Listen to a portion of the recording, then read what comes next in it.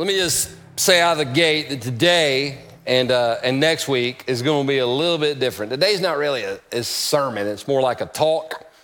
And then next week when you leave, your jaw's going to be on the ground because we're going to do a couple things that we've never done before, and it's going to in fact, next week is going to be so amazing, you're probably going to go get people and bring them back to 5 o'clock. That's how cool it's going to be. So saying all that to kind of set this up. When I was a kid, and probably most of us have this in common, when I was a kid, if my mom or my dad said something, it was just true. I just believed it. It didn't matter how crazy. Like I look back, especially at some of the stuff my dad used to tell me now, and it was insane. But when you're a kid, what your parents say is usually the gospel, right? So when I was 4 years old, I got kicked out of a Christian school. And that's not an exaggeration. I've always excelled at pissing Christians off. So I just got kicked out. So at 4 years old, you knew I was on my way. And one of the events that led to that event was it snowed. Now, for those of you that are transplants into the South, we go crazy when it snows. And this is in the 1970s. And we didn't have the Gore-Tex boots and all the really cool fancy stuff. And my family was like ghetto, and we lived on the Mill Hill, and so my mama would tie plastic bags around my feet so my tennis shoes wouldn't get wet, which was awesome, except for the fact if you got plastic bags on your feet running around the snow, you fall everywhere. So my mom had left, and me and my dad were at the house by ourselves, and I looked out the window to see my friends were playing because we didn't text back then. We had a rotary dial telephone, okay? Some of y'all remember that? Some of you have no idea what that is. So I saw my friends outside playing, and I said, Dad, I want to go outside and play. And my dad, looking back, being a dad now, he just didn't want to put the plastic bags on my feet, I guess. And he said, no, you can't go out there. And I was one of those, you might find this hard to believe, but I was slightly defiant as a child. And so I told my dad, I said, I'm going. And he said, that's fine, you can go. He said, but watch out for the snow snakes. No, I'm 4 years old. And so my dad said it, and it was true. And I said, at first I said, snow snakes? I said, there's no such thing as snow snakes. I've never heard of a snow snake. And my dad said, yeah, I wasn't going to tell you about them, but they only come out when it snows. And I'm petrified of snakes, like snakes and spiders. Those are the two scariest things, and a clown. Snakes, spiders, and clowns are the scariest things in the world. So I said, do they bite you? And he said, nope. They jump up your butt and freeze you to death. And I'm a very visual person, so I can just see, woohoo, whoo! So I didn't go outside for like 3 days. I wouldn't go outside. And so I went back to my Christian school at the time, and Miss Moore was the teacher. I have a nickname for her, Satan. Anyway, she was the teacher. And she let me sit on the front row because I was special. That's what she told me. So I was on the front row, and she asked the class. She said, did everybody go out in the snow and have a good time? And the whole class raised their hand except for me. She said, Perry, you didn't play in the snow? I said, no, ma'am. She said, why not? I said, it was the snow snakes. She said, there is no such thing as a snow snake. I said, yes, ma'am. My daddy said there's a snow snake, and there were snow snakes, and I didn't go outside. And she laughed. She said, do they bite you? And so I answered the question, and that kind of, because you didn't say but in a Christian school, all right?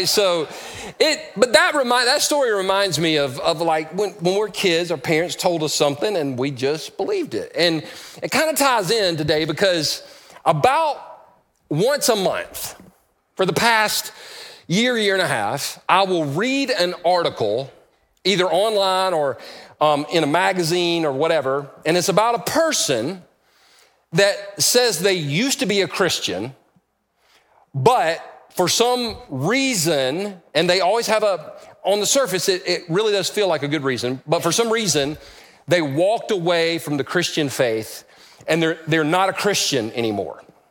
They're an atheist. And I heard a guy say this, and it's so true, and I just kind of put this in there. I didn't even say this the last service. I don't have enough faith to be an atheist. I don't have enough faith when I look at the world to believe that I am nothing, that I came from nothing, I have no purpose, and when I die, I'll just become nothing again. But we'll talk more about that next week. Anyway, so they walked away from the Christian faith. And the idea is called deconstruction.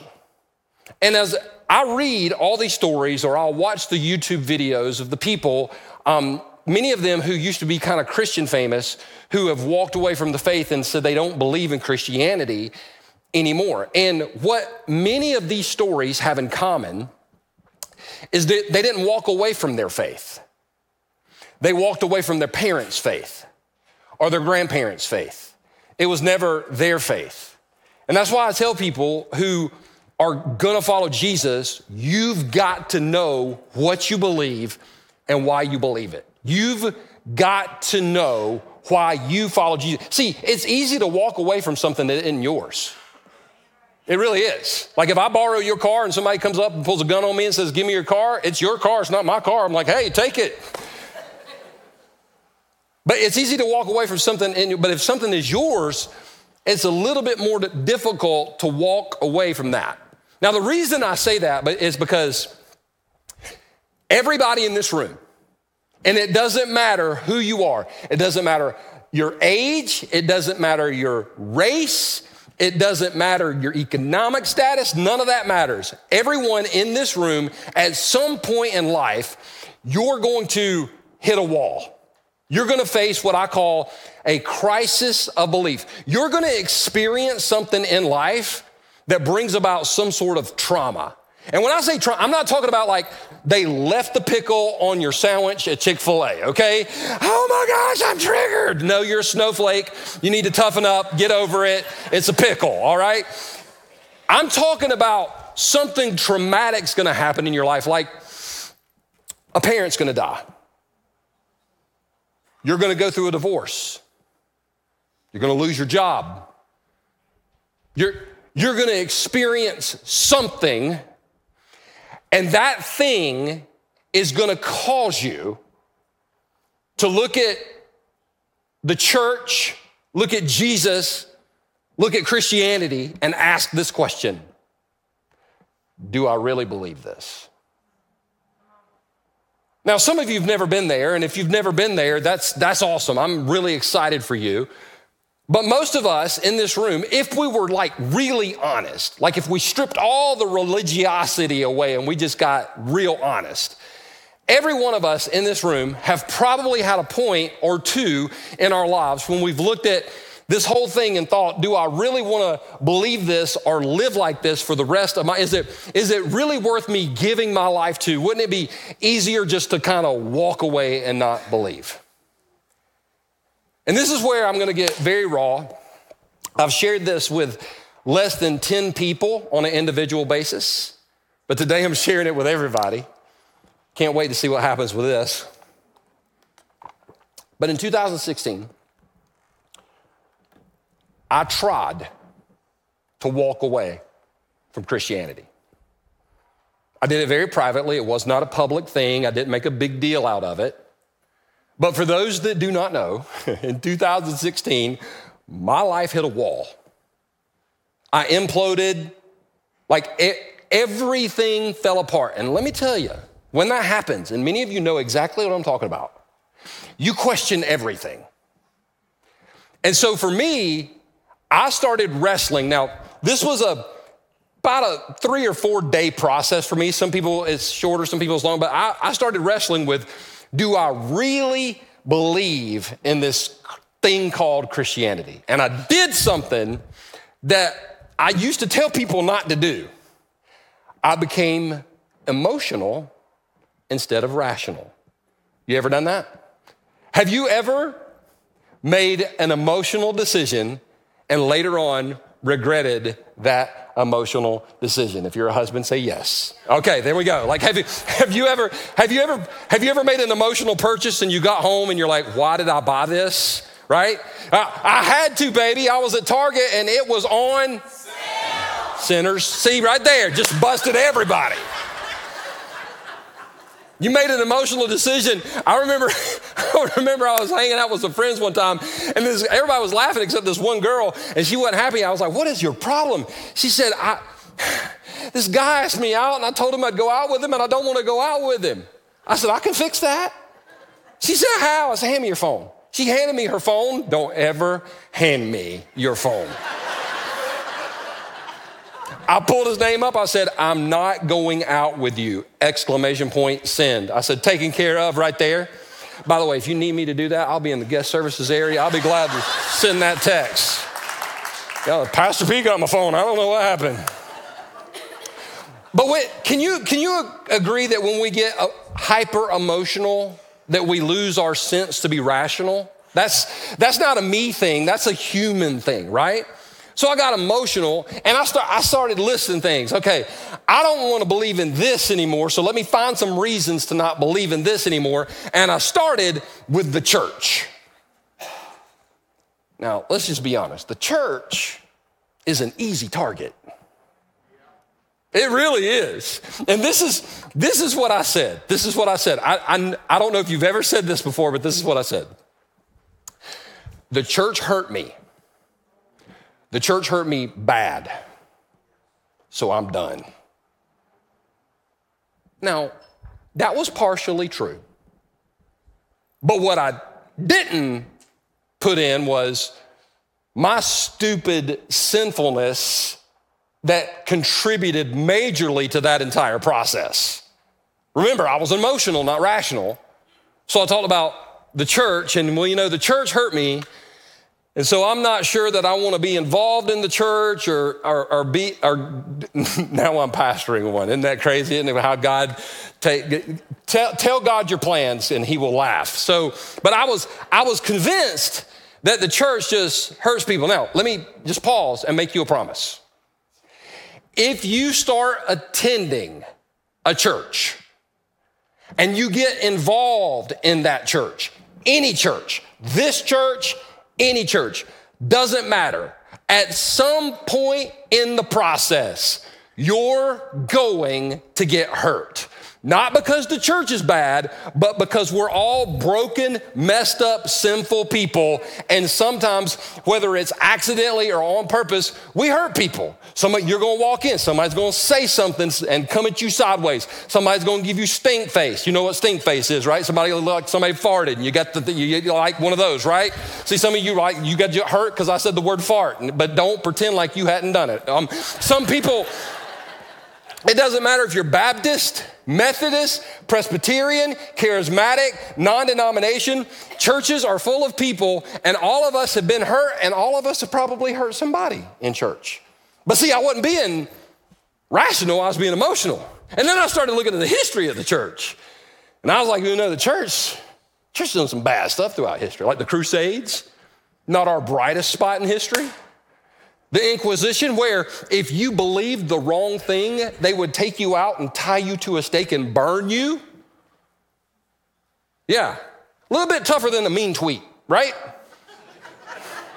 We meet people from the 1500s and we talk about persecution. What happened to you? Like we're in heaven. What happened to you? What's the toughest thing you went through? I got burned at the stake. What about you? Lost a couple followers on Instagram. It was hard. It was a tough day, man. I just cried. Now, by the way, just a side note, what I didn't do was acknowledge all the good that the church has done in the world. Like if it wasn't for the church, we wouldn't have orphanages. Because in ancient Rome, people used to abandon their babies when they were either special needs children or girls. And it was Christians that would remember that Jesus said, bring the little children unto me. And they would actually go out and get the babies that had been abandoned. That's how orphanages started. When plagues would hit cities, the pagans would leave and the Christians would move in and take care of people, which eventually led to the start of hospitals. Educational institutions, especially the ones in America, were started to help people understand and read the Bible better. If it wasn't for Christianity, many of our educational institutions wouldn't exist. But see, I wasn't paying attention to all that. This is what I said. Church hurt me, done with the church. Let's go on to the next target, the Bible. Now, if you know me, you know I love God's word. I'm a Bible geek. I'm a Bible nerd. I got a Bible verse tattooed on my arm. Bible says in Leviticus. Okay, what other verses can you quote from Leviticus that talk, because don't hand me your tattoo verse out of Leviticus. The reason I say that, it's not in the room, and there's always somebody online, and thank you for watching. You can log off now. But the Bible is an easy target. Because let me just, there's some stuff in the Bible that I don't like. Got quiet in here. Don't look at me like you all judging me. I love all the Bible. Then you hadn't read it. I get up some days and I read stuff. I'm like, man, I wish you wouldn't have said that. Like this passage right here. I'm going to share with y'all a passage I don't like. Jesus said, but to you who are willing to listen, I say, love your enemies. Do good to those who hate you. Bless those who curse you. Pray for those who hurt you. If someone slaps you on one cheek, offer the other cheek also. Love the Bible now? Mm-hmm. I remember, I don't have, so there's so much of the Bible that I just don't, like I believe it, but it's hard to live it. Like have you ever, this is mainly to this is to everybody, this is second chance. Have you ever just got up and you're just like, man, somebody's gonna get it today. Somebody's just gonna get it today, just in that mood. And I remember I went through a season like that where I was just kind of bitter and angry and I was just trying to work it out. And I happened to be leading a trip in Israel just a few years ago. And there was a lady and she was on the trip and this guy was trying to get her to buy some stuff, like some souvenirs, and she was kind of backing up from him. And so I stepped in. I said, hey man, she's good. She don't want to buy your, and what happened was he said some stuff and then I said some stuff and then he said some more and I said some more and we got face to face and he pushed me. And what happened was I told him, we were right outside the Garden of Gethsemane. I'll never forget it. I said, if you touch me again, I will freaking bury you in this garden.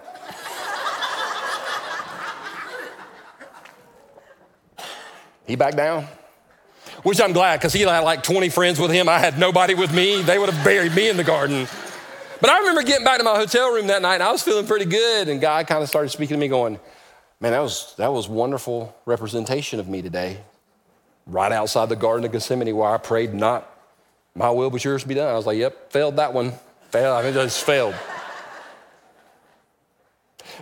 There's some stories in the Bible that are disturbing. Like when the Israelites came into the promised land, he told them to go in and kill all, like he said, when you go into a village, kill all the men, women, and children. That's disturbing. Now, I can explain that. Maybe there's another message for another time where I can actually explain that theologically, where I'm not justifying it. I'm just saying it made sense for that. The Bible is prescriptive in some of its stuff and descriptive in some of that's descriptive, not prescriptive. So, but I began to look at the stuff I didn't like, and I began to look at the stories I didn't like, and then I was like kind of throwing it all away. But then something happened. I was going 100 miles an hour away from Jesus, and I hit a wall. Now, you know, if you're going 100 miles an hour and you hit something solid, it changes everything. And one of the best things for me was going through this process because, see, this is what I love. God doesn't get mad when we ask questions. I grew up in a church that told me you can't ask questions, don't question God. Job questioned God and God got mad at Job. That's not why God got a little upset at Job. God got sideways on Job because Job was self-righteous. That's what God got upset about. God doesn't mind our questions. In fact, if we ask the right questions, we walk away with faith being stronger, not weaker. But in my job, I kind of had the church over here, kind of had the Bible over here, and then I ran headfirst into this man named Jesus.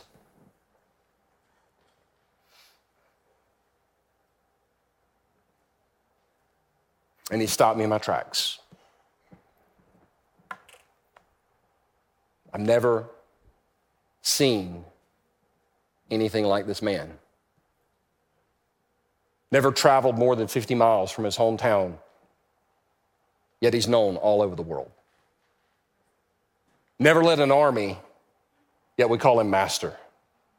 Didn't have a medical degree, but we call him healer. He's had more, there's been more art, more literature, more things written about this man and dedicated to this man than anyone else on the planet. His name is Jesus. And I couldn't deny that he existed.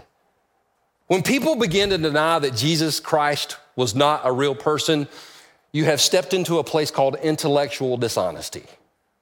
I'm not being mean, I'm just saying there's evidence in secular history, and this is where people push back. They go, I believe in Jesus because the Bible tells me. Well, I want to pause. Number one, when Jesus was alive, they didn't have the Bible. They had the Old Testament, but they didn't have the Bible like we have it today.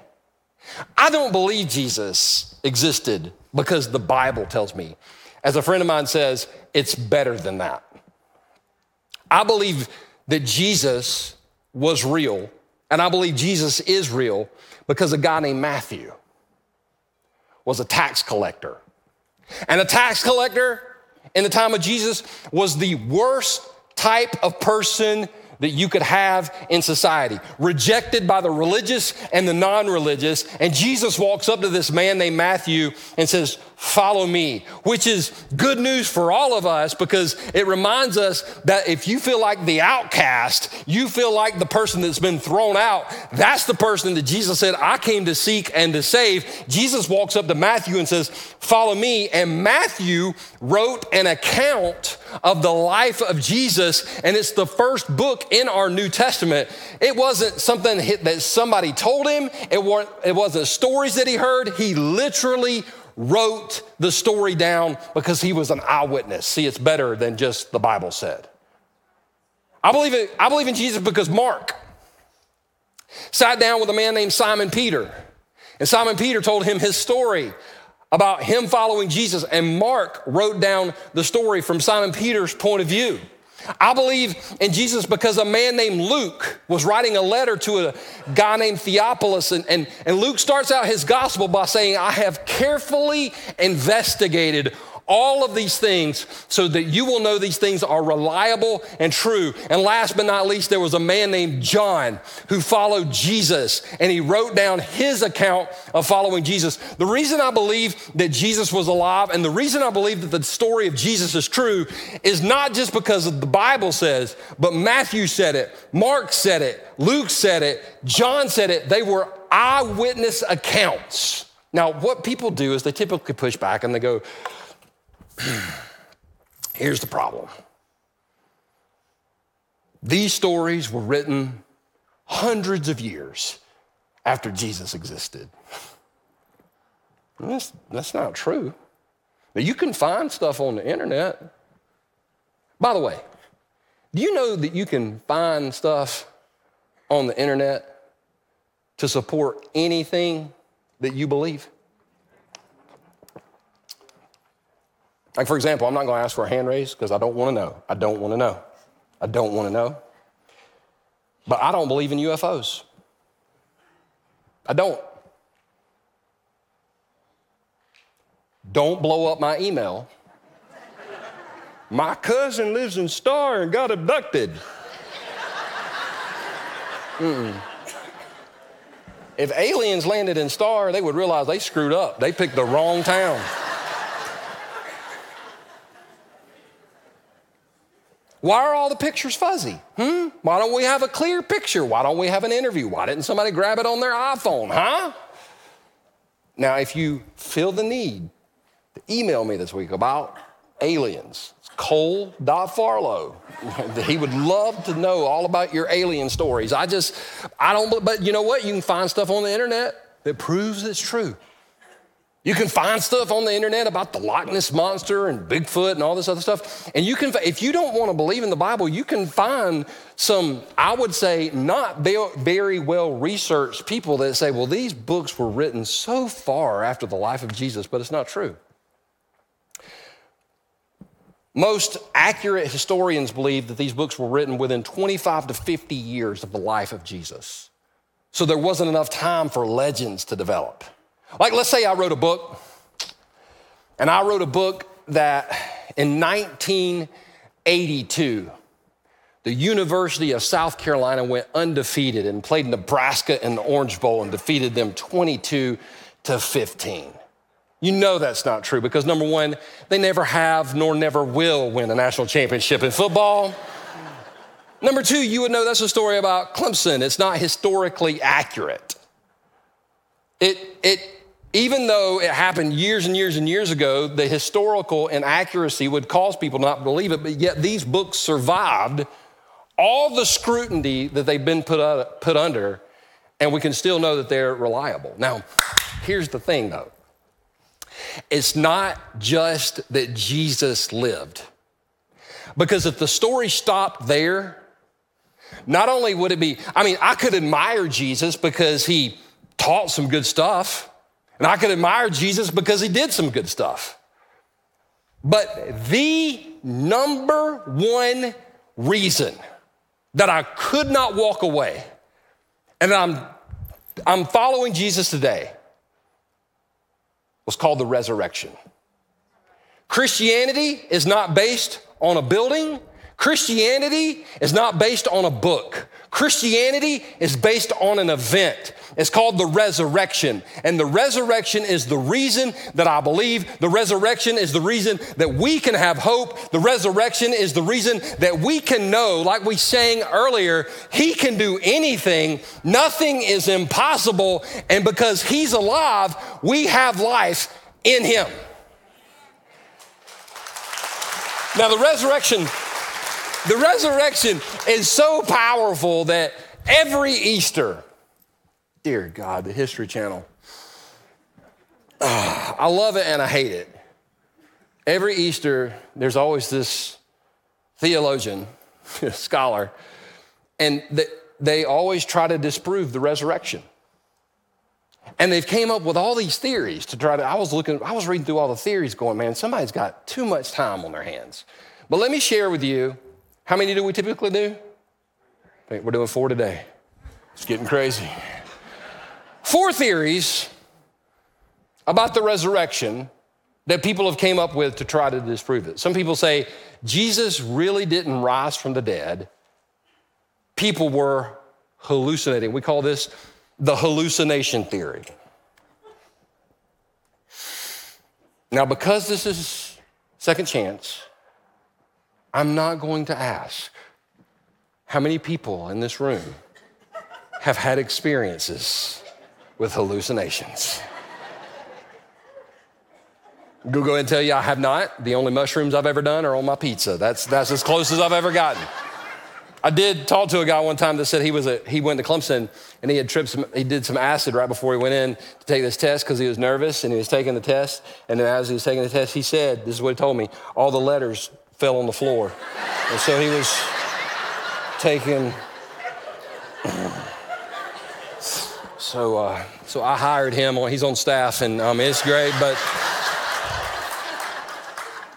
hallucinations are real. Like people see things or you don't have to just be on acid, like you can be sick or whatever and hallucinate. That's real. That's a real thing. But mass hallucinations are not a real thing. Like if I were to say, hey everybody, I promise you, there's a purple bunny rabbit next to me. Nobody would leave going, did you see that rabbit? Everybody would leave going, yes, something's wrong with Pastor P, right? Mass hallucinations are not real. Here's the reason I say that. It's because we're told by a guy named Paul, who was changed by Jesus, by the way. Paul said this in 1 Corinthians 15. He was seen by Peter and then by the 12. Well, 12 people, maybe 12 people hallucinated. Okay. And after that, he was seen by more than 500 of his followers at one time. 500 people don't hallucinate and see the same thing. Jesus was alive. Which leads to the second theory, it's the swoon theory. And the swoon theory says this: Jesus didn't die on the cross, he passed out.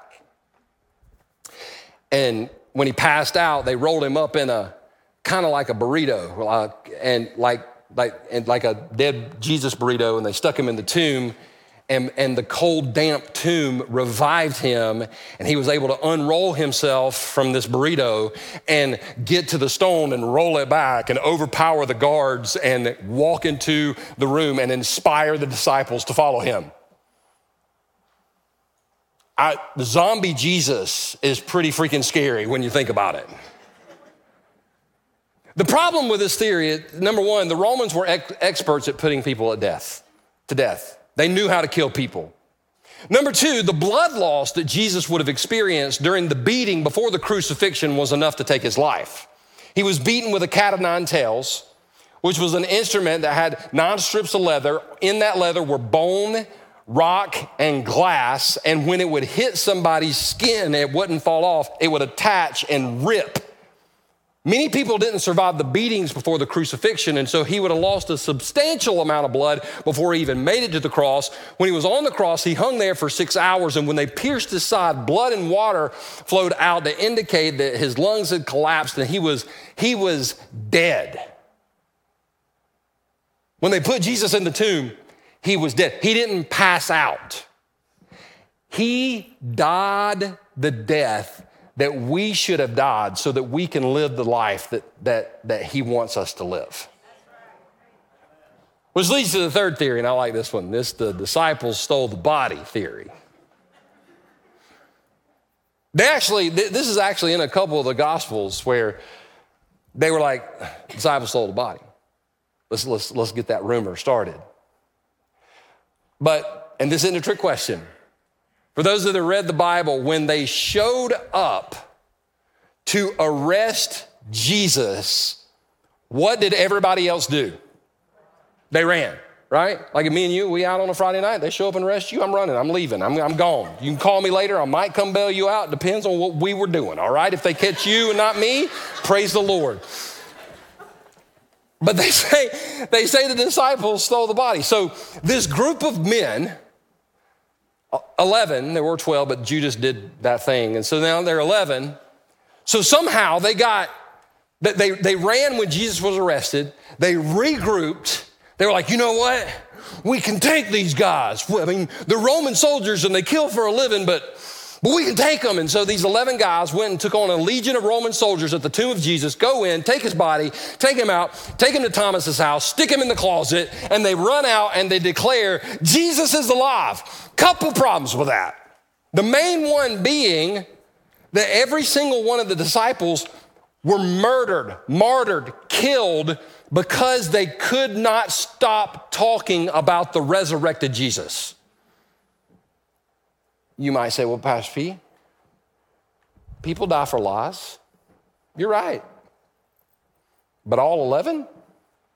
I'm just telling you. If I'm one of the disciples and we come up with a story and I see James die and I see Thaddeus die and I see Bartholomew die, I'm going, hey, guys, just kidding. He's in Thomas's closet. He's not alive. I'm going back to my cousin's kitchen and he's going to give me a job washing dishes because I can't. But they couldn't deny the resurrection because they had seen the resurrected Jesus. Last but not least, the theory is that the Jewish or the Roman officials stole the body. So they knew that Jesus said he was going to come back to life. And so the Roman Jewish officials, they go in, they steal the body. The disciples go to the tomb. He's not there. They start preaching the resurrection. The number one problem with this is the main opponents of the disciples were the Jewish and Roman officials. Had the Jewish and Roman officials had the body, as soon as the disciples started preaching the resurrection, they would have put the body on a cart and did a parade down Main Street in Jerusalem going, actually, no, here's your Lord, here's your Savior, he's still dead, but they couldn't throw the parade because they didn't have the body because Jesus Christ is alive. And so when I ran into Jesus again, he changed me again. And because of Jesus, I can believe in the Bible because Jesus affirmed and fulfilled the scriptures. Because of Jesus, I can believe in the church because Jesus said, I will build my church and the gates of hell will not prevail against it. Jesus said the church is supposed to be alive, it's supposed to be active, we're supposed to play offense, and we're supposed to teach the world what it looks like to love one another. That's what Jesus said the church is supposed to do. And the Apostle Paul summed it up this way. And this is the best verse, in my opinion, in the entire Bible that summarizes how important the resurrection is. Paul said this, and if Christ has not been raised, then all our preaching is useless and your faith is useless. If Christ didn't raise from the dead, we're wasting our time. We're to be pitied because we are truly foolish. But if he's alive, if he conquered death, and he lives in you, and he lives in me, then in Christ, we can conquer anything that this world throws our way. You say, Pastor Fee, it's a great story, but I'm gonna need a little bit more evidence than what you discovered. Well, you came to the right place. Because in a room like this, I'll guarantee you that I'm not the only person that could stand and tell you that Jesus Christ is alive. There are people in this room that if you talk to them about their story, there's a time in their life where they were sick. I mean, they were sick, and they were hopeless and desperate, and he met them in their sickness and in their desperation, and he healed them. And because he healed them, they know that he's alive. There are people in this room right now, that there was a time in your life where you hit a wall and you needed provision. You had nothing. You were empty. You had no one. And Jesus showed up. And he met you in your greatest need, and he provided for you in ways you could never even imagine. And you know he's real because he was a provider for you. There are people in this room that know he's real because at the end of the day, if we're all honest, there's somebody in this room, you should be in the hospital today. You should be crazy today. You should be in a graveyard today. You should be somewhere other than this place today. But a man named Jesus met you in your darkness, met you in your desperation, met you in your need, met you in your hopelessness, and he brought you out of darkness into light, out of desperation into peace. Jesus Christ, risen, King of Kings, Lord of Lords, and in him we can accomplish anything, not because we're great, because Jesus is alive in us. I'm just curious if there's somebody in the room today that could testify that they know that Jesus is alive just because of what Jesus has done in your life, because how Jesus has changed you, because Jesus has made you have hope, have peace, have joy. And at the end of the day, we know he can do anything.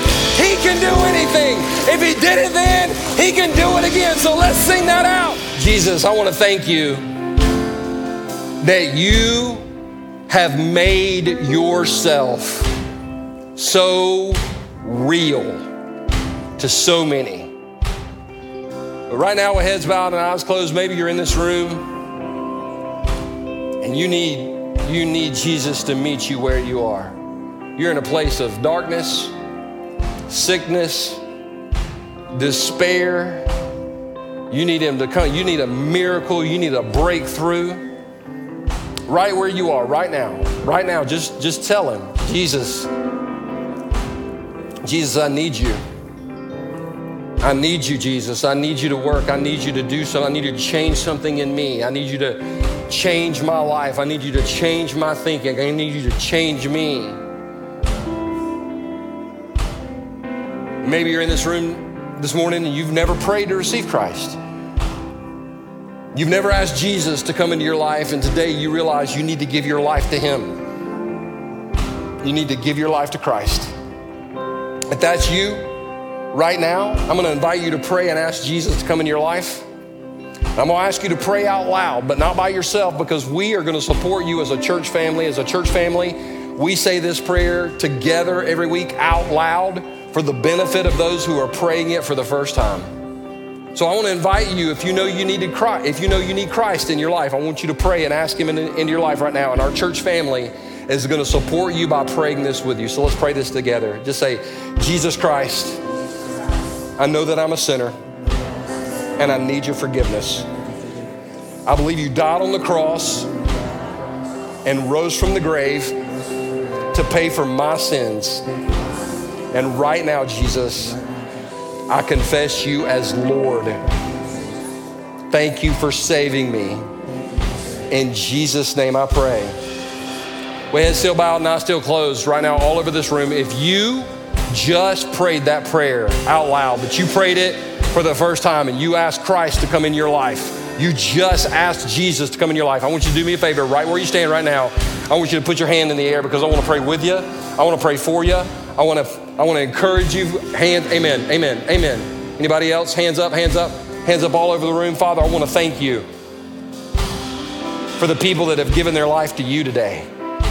God, I want to thank you, Jesus, that you made yourself so real. And Father, I pray as they walk out of this place, they would know that they are brand new in you. Father, I want to thank you today for every person that walked in the room, God, and they walked in this room with a spiritual limp. God, they feel beaten down, they feel hopeless, they feel worried, they're dealing with doubt, they're dealing with so many things, Jesus. As we walk out of this room, Jesus, may we know that what we sang is true, that you can do anything. You conquered death, hell, and the grave. And Jesus, we can know that in you, you will restore what has been broken.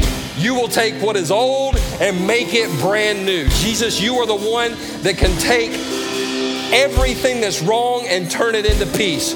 You can take mourning and turn it into joy. So we thank you, Jesus, for this. We declare that you are great. We declare that you are good. And we declare that in you, Jesus, the best is yet to come. Everybody that agreed with this said amen and amen. Thank you for being at church this week. Can't wait to see y'all next Sunday. God bless.